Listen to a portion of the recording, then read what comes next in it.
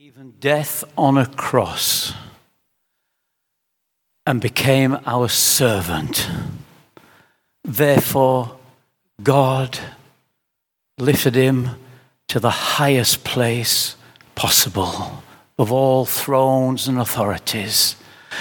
This divine God, this Messiah, this Savior is here this morning to serve you and me. How the greatest can be a servant is what we were looking at last week. And we looked also that passage, Isaiah, when God spoke and said the condition of the world and the message that need to be given to those who wouldn't listen or hear or be interested in who will speak for us, who will go for us, speaking with regard to the Trinity. And then, surprisingly, this guy stands up, here I am, without him even knowing what the call was or what he's supposed to do. Here I am, without the agenda being set out before him. Here I am, send me. Isaiah, you go. And there's a chance in our life, a one-off chance in our life, when we can say, here am I, responding to the call. I'm here. Don't know what you want me to do, but I want to do it because I'm your servant. Moses, go and tell Pharaoh, set my people free so that they might serve me. God is looking for those servants. I think being a servant this morning is the dream job. It's the absolute job. It's the job that we need to apply for. I want the dream job. Keep it in mind. Let's look for that job. I mean, my niece, as I've told you, got the dream job. She was the attendant to Princess Diana and followed her and was with her during her life. And her husband was the butler to the Queen. Dream job, servants. When I was 15 years of age, I left school. I wanted to go desperately to art college. I think I've told you this story before, but it applies to what I want to say today. And my dad decided, you're not going to waste your time going to art college, boy, even though I got a place. I'll get you a job. And he came home one day and announced, just as my education was finishing in school, secondary school I went to, he said, I've got you a job. And I said, what is it, Dad? He said, I've got you a job as a mechanic, trainee mechanic at the local garage. This garage is just starting up. You're going to be working for them. And on the day that I was 15, I left and I worked in that place. Because it was a new business, they bought this big premises and they got a master engineer who was the foreman. And he was one clever guy. He really was. And I was the very first apprentice to join the team. And this guy, I was given to this guy, and he was going to train me as an engineer. I didn't stay an engineer very long because I was useless at it. So I went into bodywork and body repair, and I became good at that. But this guy who was in charge of me became not just my boss, he became my master. And at 15 years of age, he was so incredibly aggressive and so cruel and so dominating. He would hit me, he would punch me, he would throw hammers at me, he would throw things at me. And for some peculiar reason, he didn't like me. There was something within me he didn't like. And I come from a nice household. I wasn't abusive. I wasn't a swearer. I wasn't a cursor. I wasn't a guy on the streets or anything. There was nothing aggressive. But he must have seen some weakness in me. And he played into that. And he held me for the years of my training almost as a slave. I used to get up at 5 o'clock in the morning if there's a rush job on. I had to go in. I had to come home at 8 o'clock of an evening. And he appealed to my dad, save me from this guy. He said, no, that's real life. You've got to do it. No, he can't be doing that to you. But this guy was so incredibly cruel to me. The business grew. They took on other people. He wasn't cruel to the others, but for me, he was. And I felt like a slave. And I just buckled down. I worked hard to try and please him. I just couldn't do it. I left that work. And I went because I felt that I got a call to go into the ministry. And I shared the gospel with him and others. And maybe that's what he didn't like. And I went to Bible college. I left, and many years later I went and worked for Youth for Christ and other things. Some years later I heard that this wicked, cruel, abusive abuser and blasphemer had become a Christian. He was the worst man I've ever met in my life, and he became a Christian. And I went back to work to visit them all some years later, and before me, he was the loveliest, nicest, kindest man you'd ever meet. And he was so proud that I got into the ministry. And his grandson became a Christian, and his grandson became a vicar in the Church of England. God saved him. God saved him. And I served him all those years, and he just abused me. I was a slave. But I tell you this, I might have been a slave inside, but through Jesus Christ I was free. And through my choice and submission, knowing Jesus Christ as my Lord and Savior, knowing what it was like to be a slave to a wicked boss, I chose to be a slave of Jesus Christ because of his love and his mercy and his beauty and his majesty and his glorious power. I will submit to him. I am today a bondservant to Jesus. And in Rome, the days of Rome, probably 2/3 of the population were slaves or had been slaves one time or another. Now acting slaves, but others that had been slaves, but now were free. They stepped out of slavery, and now they're free.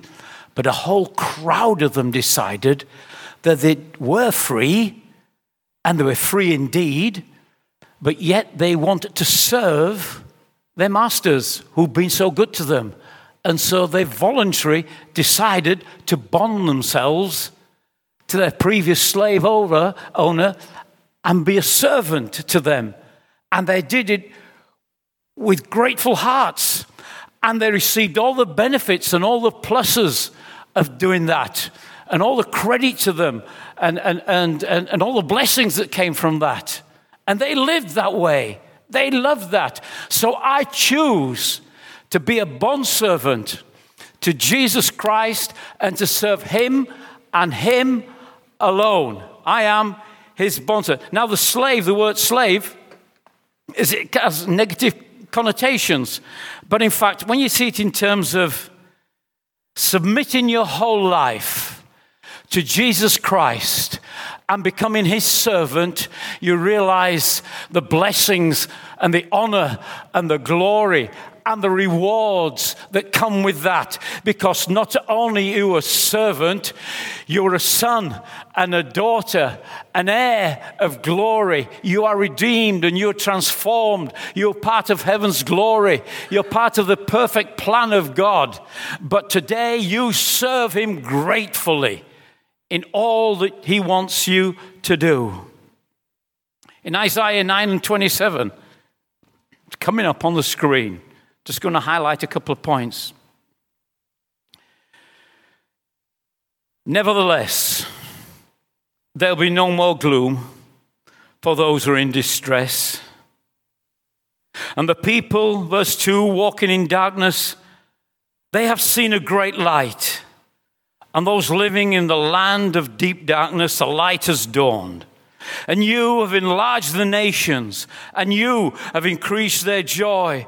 And they rejoice before you as people rejoice at the harvest, as warriors rejoice when dividing plunder.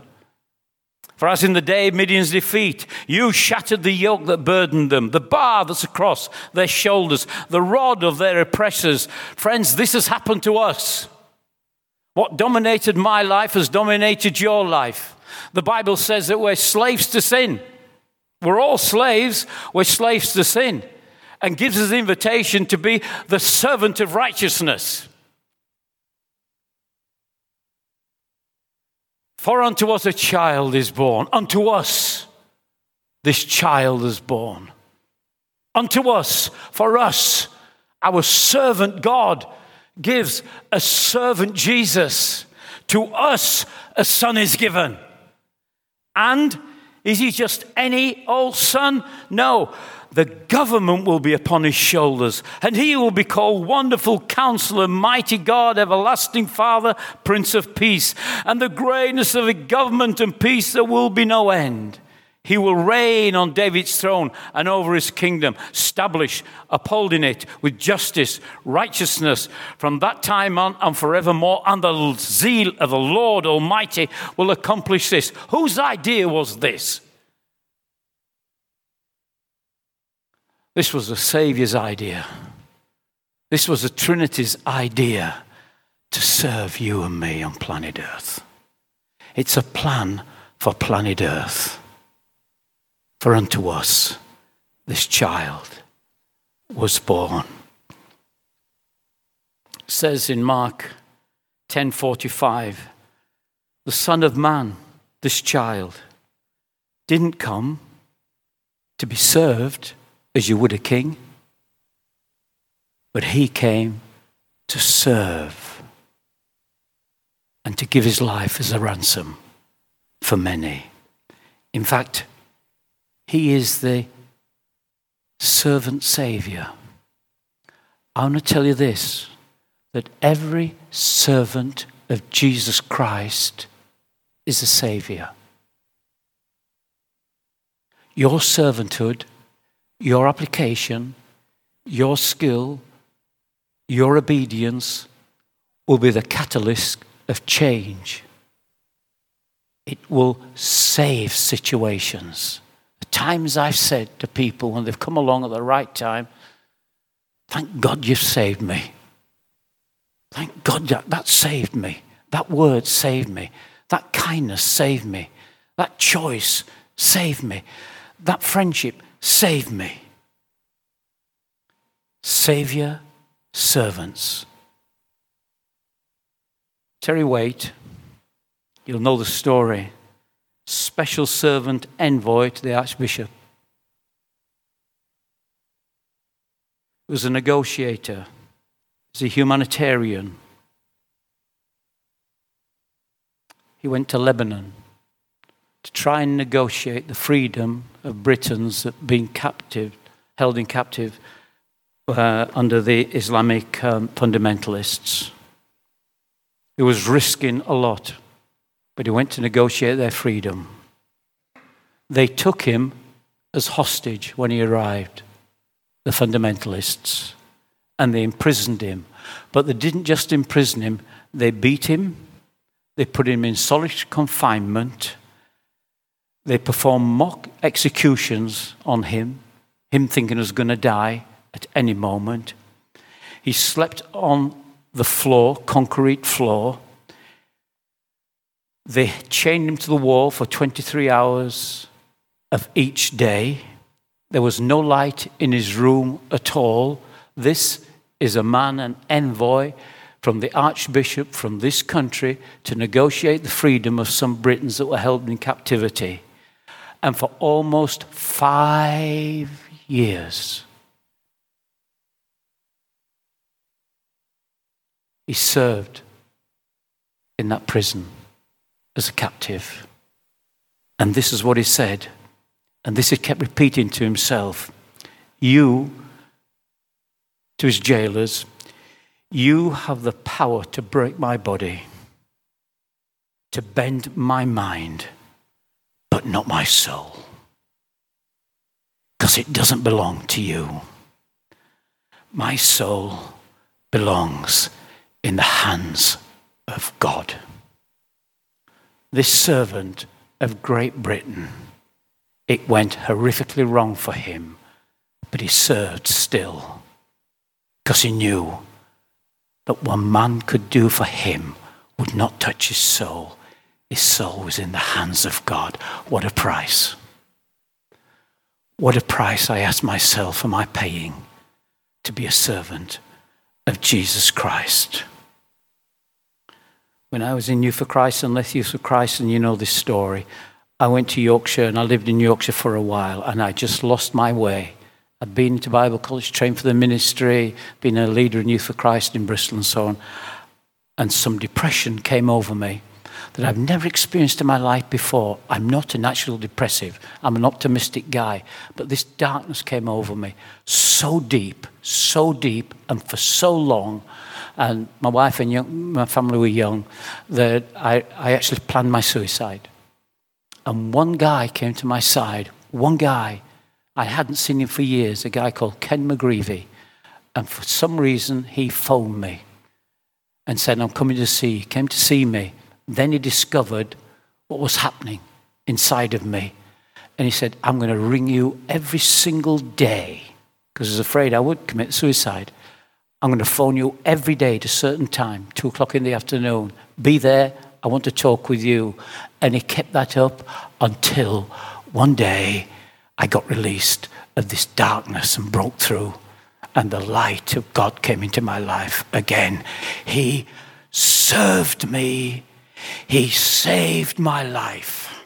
He just served and served and served. No one asked him to.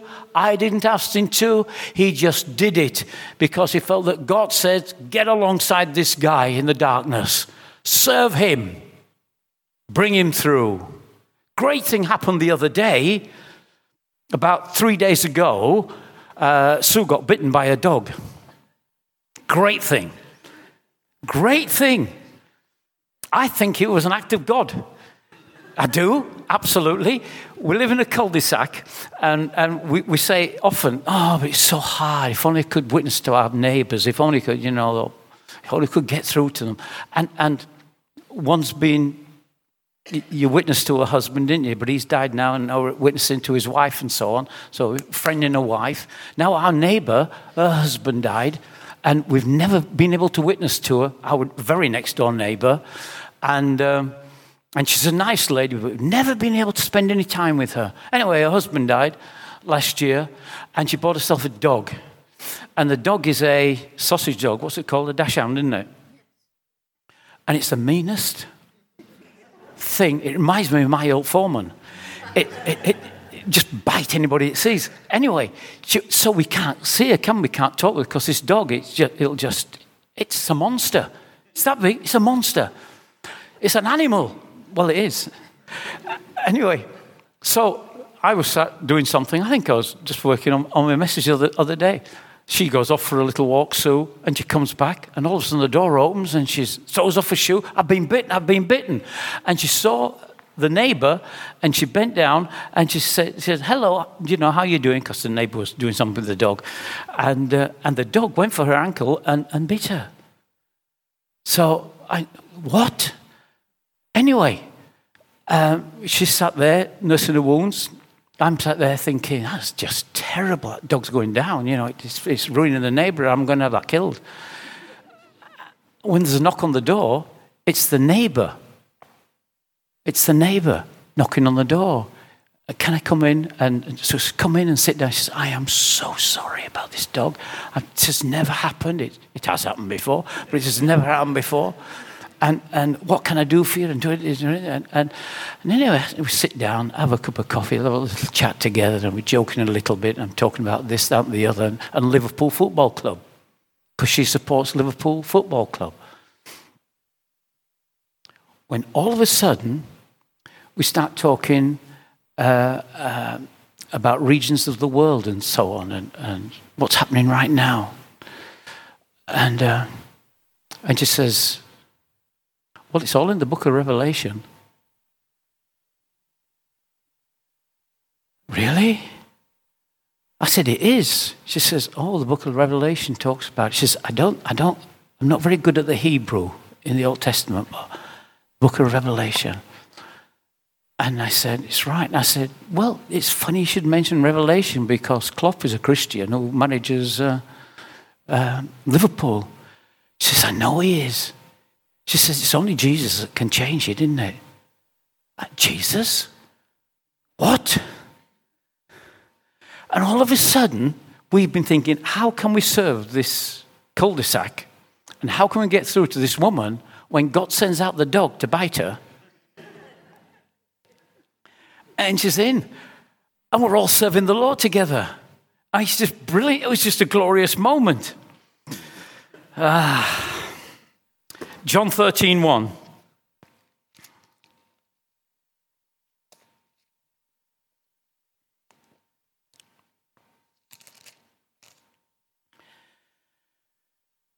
Jesus knew, verse 3, that the Father had put all things under his power.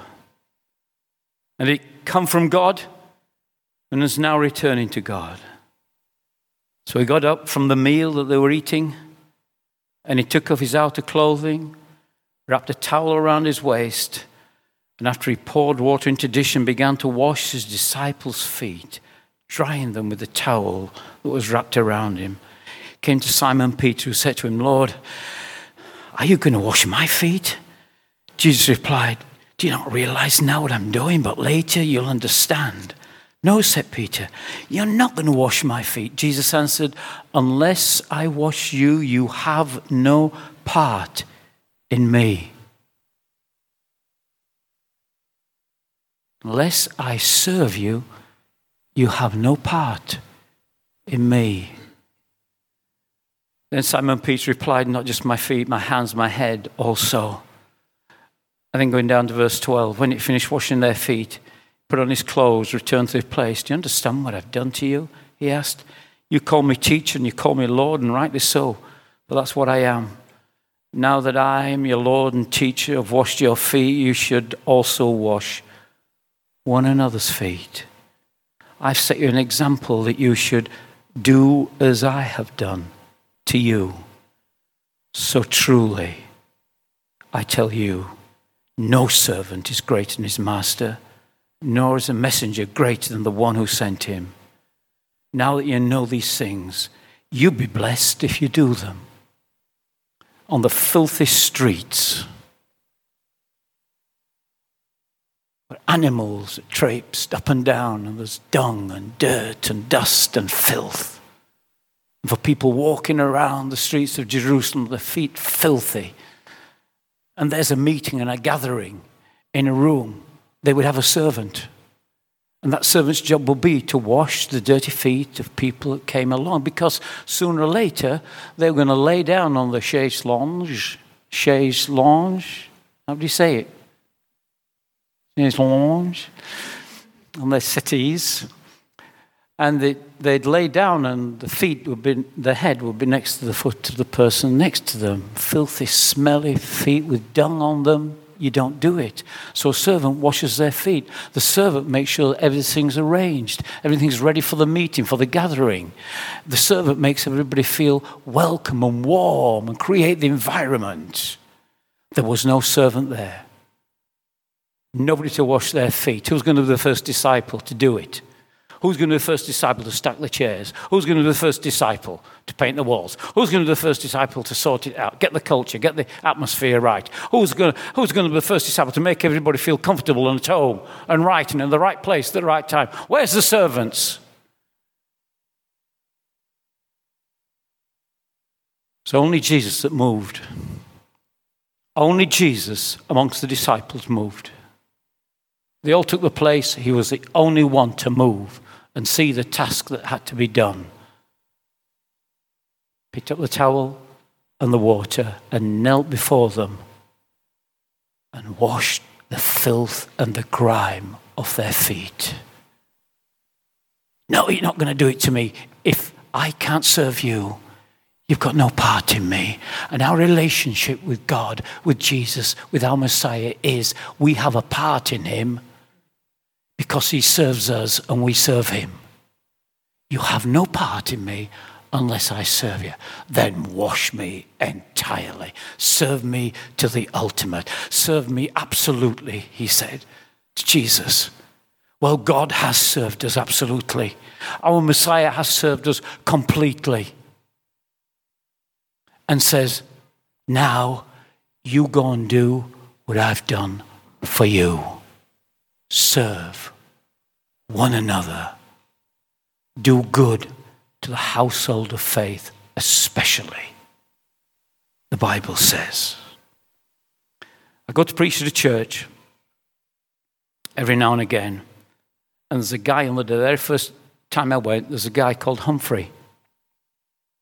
And Humphrey is the most intelligent guy you'd ever wish to meet. He went to Cambridge and highly educated, but he's a chimney sweep.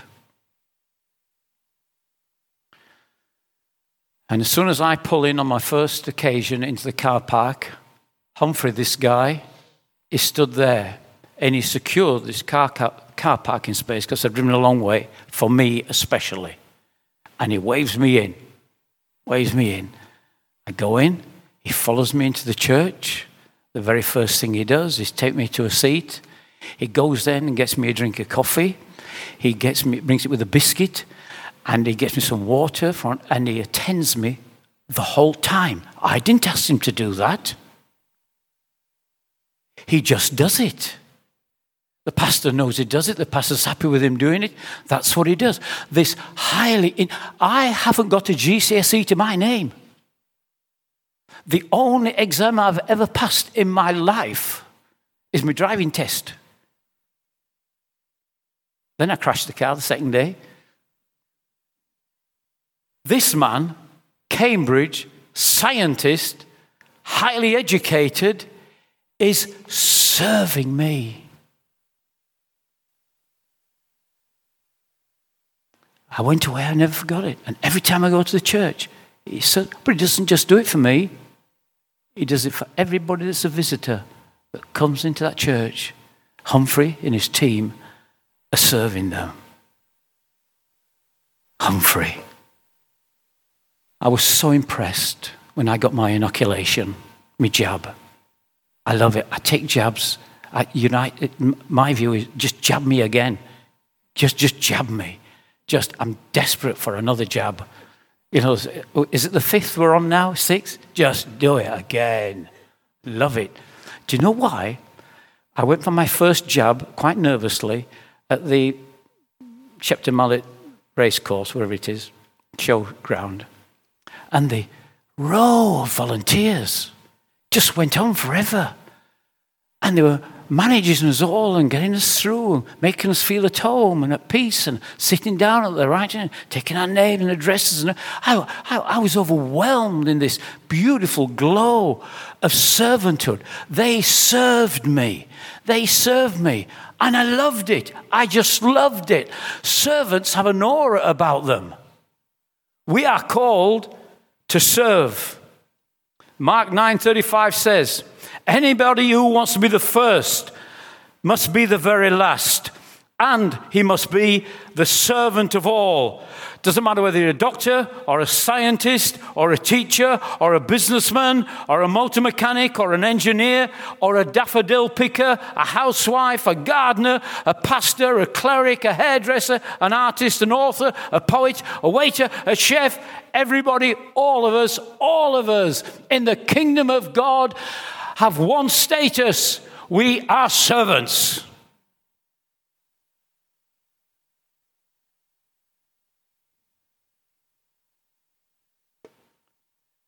Servants. Serving the servant Savior. John 12:1-7.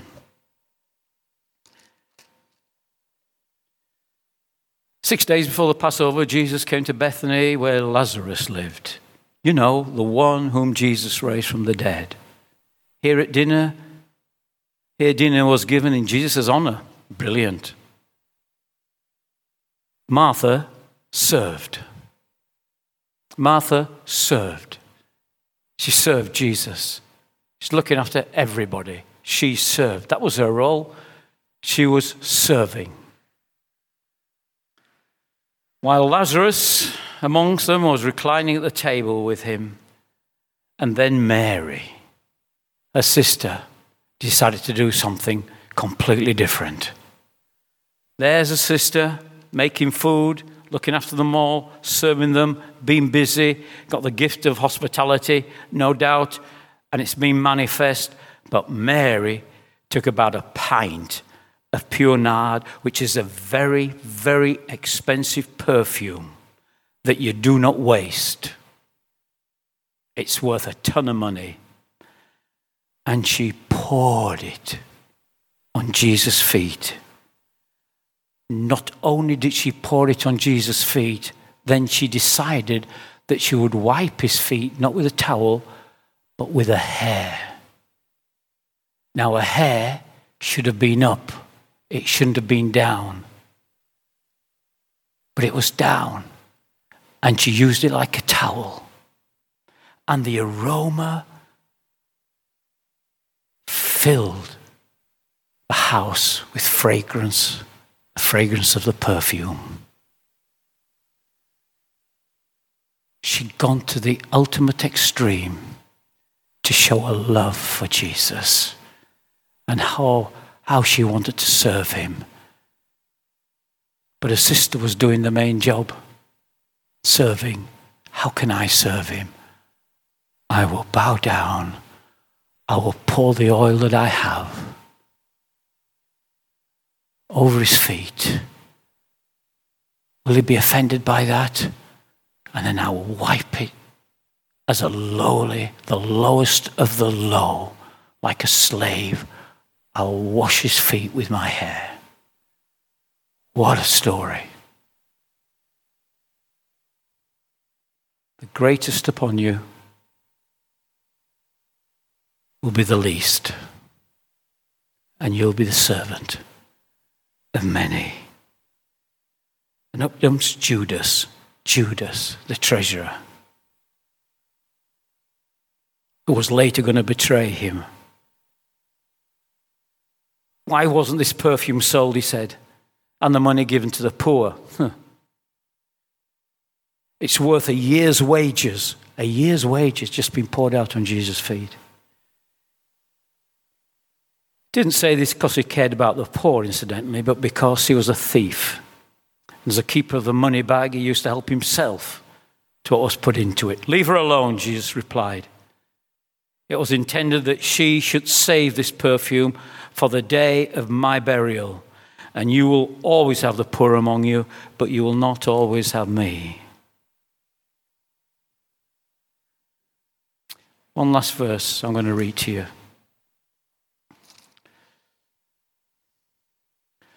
Whatever happened to the day of preferring one another? The Bible teaches us to prefer one another. In these days of self-reliance, self-determination, self-ambition, self-dependence, self-promotion, self-advancements, these are those days. What happened to the scripture that we in the kingdom of God should prefer one another? Love must be sincere. Hate what is evil. Cling to what is good. Be devoted to one another in love. Honor one another above yourself. Prefer one another. Never be lacking in zeal, but keep your spiritual fervor. Serving the Lord. Be joyful in hope. Patient in affliction. Faithful in prayer. Share with the Lord's people who are in need and practice hospitality. Serve one another. Let me ask you these questions quickly. Can I really trust God to be his servant? Can I really trust him with my future and my life and my resources? Can I trust him?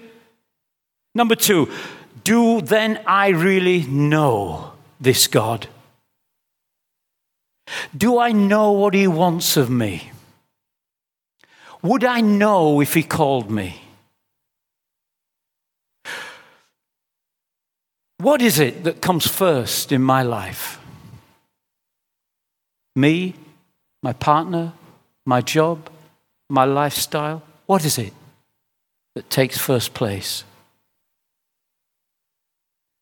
What are my life priorities? Could I recall 5 of them? What occupies most of my time?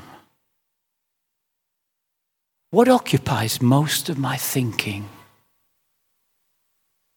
I wonder what occupies the time they're thinking of a servant. What do I spend most of my money on? Me, my family, my ambition, my leisure? Am I willing to become a servant of God? Even though I'm a believer, am I willing to become a servant? Can I today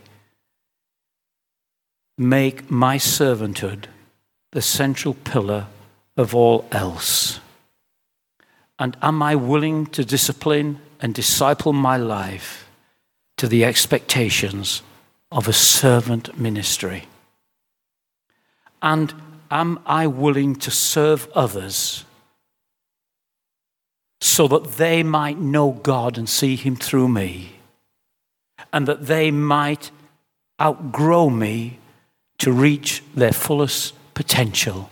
I will serve them to that end. And am I now ready to commit to the small and the menial task, however messy, however unseen? You see, I'm here this morning not because I'm a self-made man. I'm here because of my wife, who has served me. I'm here because of my mum. My parents have served me. My pastors have served me. Bob Gordon has influenced my life. A guy called Leslie Wigglesworth had a great part in my life. John Lancaster, great part in my life. My friend John Glass, great part in my life. David here has got a great part in my life. I have been shaped by the servants. I am shaped by the servants. They deserve the credit, not me. I think I've said enough. Got more to say. I want us to stand.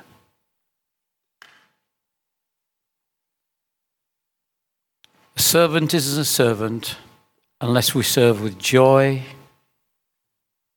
attentiveness, willingness, honesty, with humbleness, resourcefulness, faithfully, patiently, boldness,